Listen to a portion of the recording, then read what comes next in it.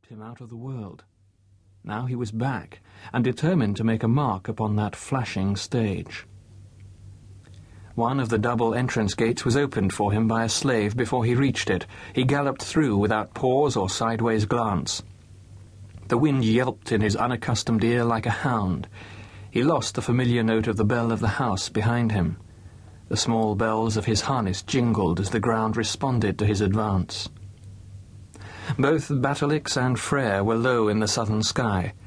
They flitted among the tree trunks like gongs, the big sun and the small. Lutheran turned his back on them as he reached the village road. Year by year, Frere was sinking lower in the skies of Sibonal. Its sinking called forth fury in the human spirit. The world was about to change. The sweat that formed on his chest cooled instantly. He was whole again, determined to make up for lost time by rutting and hunting like the moles. The Hoxne could carry him to the verge of the trackless Caspian forests, those forests which fell away and away into the deepest recesses of the mountain ranges. One day soon, he planned to fade into the embrace of those forests, to fade and be lost, relishing his own dangerousness like an animal among animals. But first, he would be lost in the embrace of Insil Esikananzi. Lutheran gave a laugh. "Yes, you have a wild side, boy," his father had once said, staring down at Lutheran after some misdemeanor or other, staring down with that friendless look of his while placing a hand on the boy's shoulder as if estimating the amount of wildness per bone. And Lutheran had gazed downwards, unable to meet that stare. How could his father love him as he loved his father when he was so mute in the great man's presence? The distant grey roofs of the monasteries showed through the naked trees. Close lay the gates of the Esikananzi estate. He led the brown Hoxne slow to a trot, sensing its lack of stamina. The species was preparing for hibernation. Soon all Hoxnes would be useless for riding.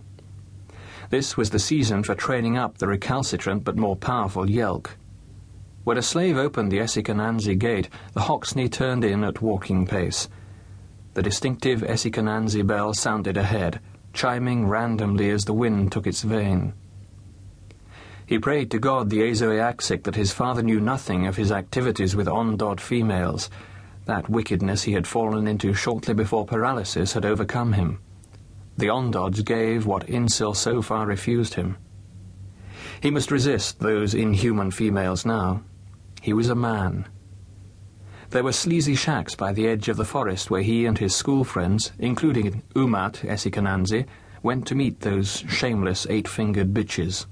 Bitches, witches who came out of the woods, out of the very roots of the woods. And it was said that they consorted with male Fagors too. Well, that would not happen again. It was in the past, like his brother's death. And like his brother's death, best forgotten. It was not beautiful, the mansion of the Esikananzis. Brutality was the predominant feature of its architecture. It was constructed to withstand the brutal onslaughts of a northern climate. A row of blind arches formed the base of it. Narrow windows, heavily shuttered, began only on the second floor. The whole structure resembled a decapitated pyramid. The bell in its belfry made a slaty sound, as if ringing from the adamantine heart of the building. Lutheran dismounted, climbed the steps and pulled the doorbell. He was a broad-shouldered youth, already lofty in the Subornalese manner, with a round face seemingly built naturally for merriment. Although at this moment, awaiting sight of Insil, his brows were knit, his lips compressed. The tension of his expression caused him to resemble his father, but his eyes were of a clear grey, very different from his father's dark, indwelling pupils. His hair, curling riotously about his head and the nape of his neck, was light brown, and formed a contrast to the neat, dark head of the girl into whose presence he was ushered. Insil Esikananzi had the airs of one born into a powerful family. She could be sharp and dismissive.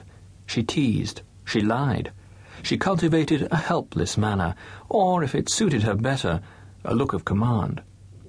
Her smiles were wintry, more a concession to politeness than an expression of her spirit. Her violet eyes...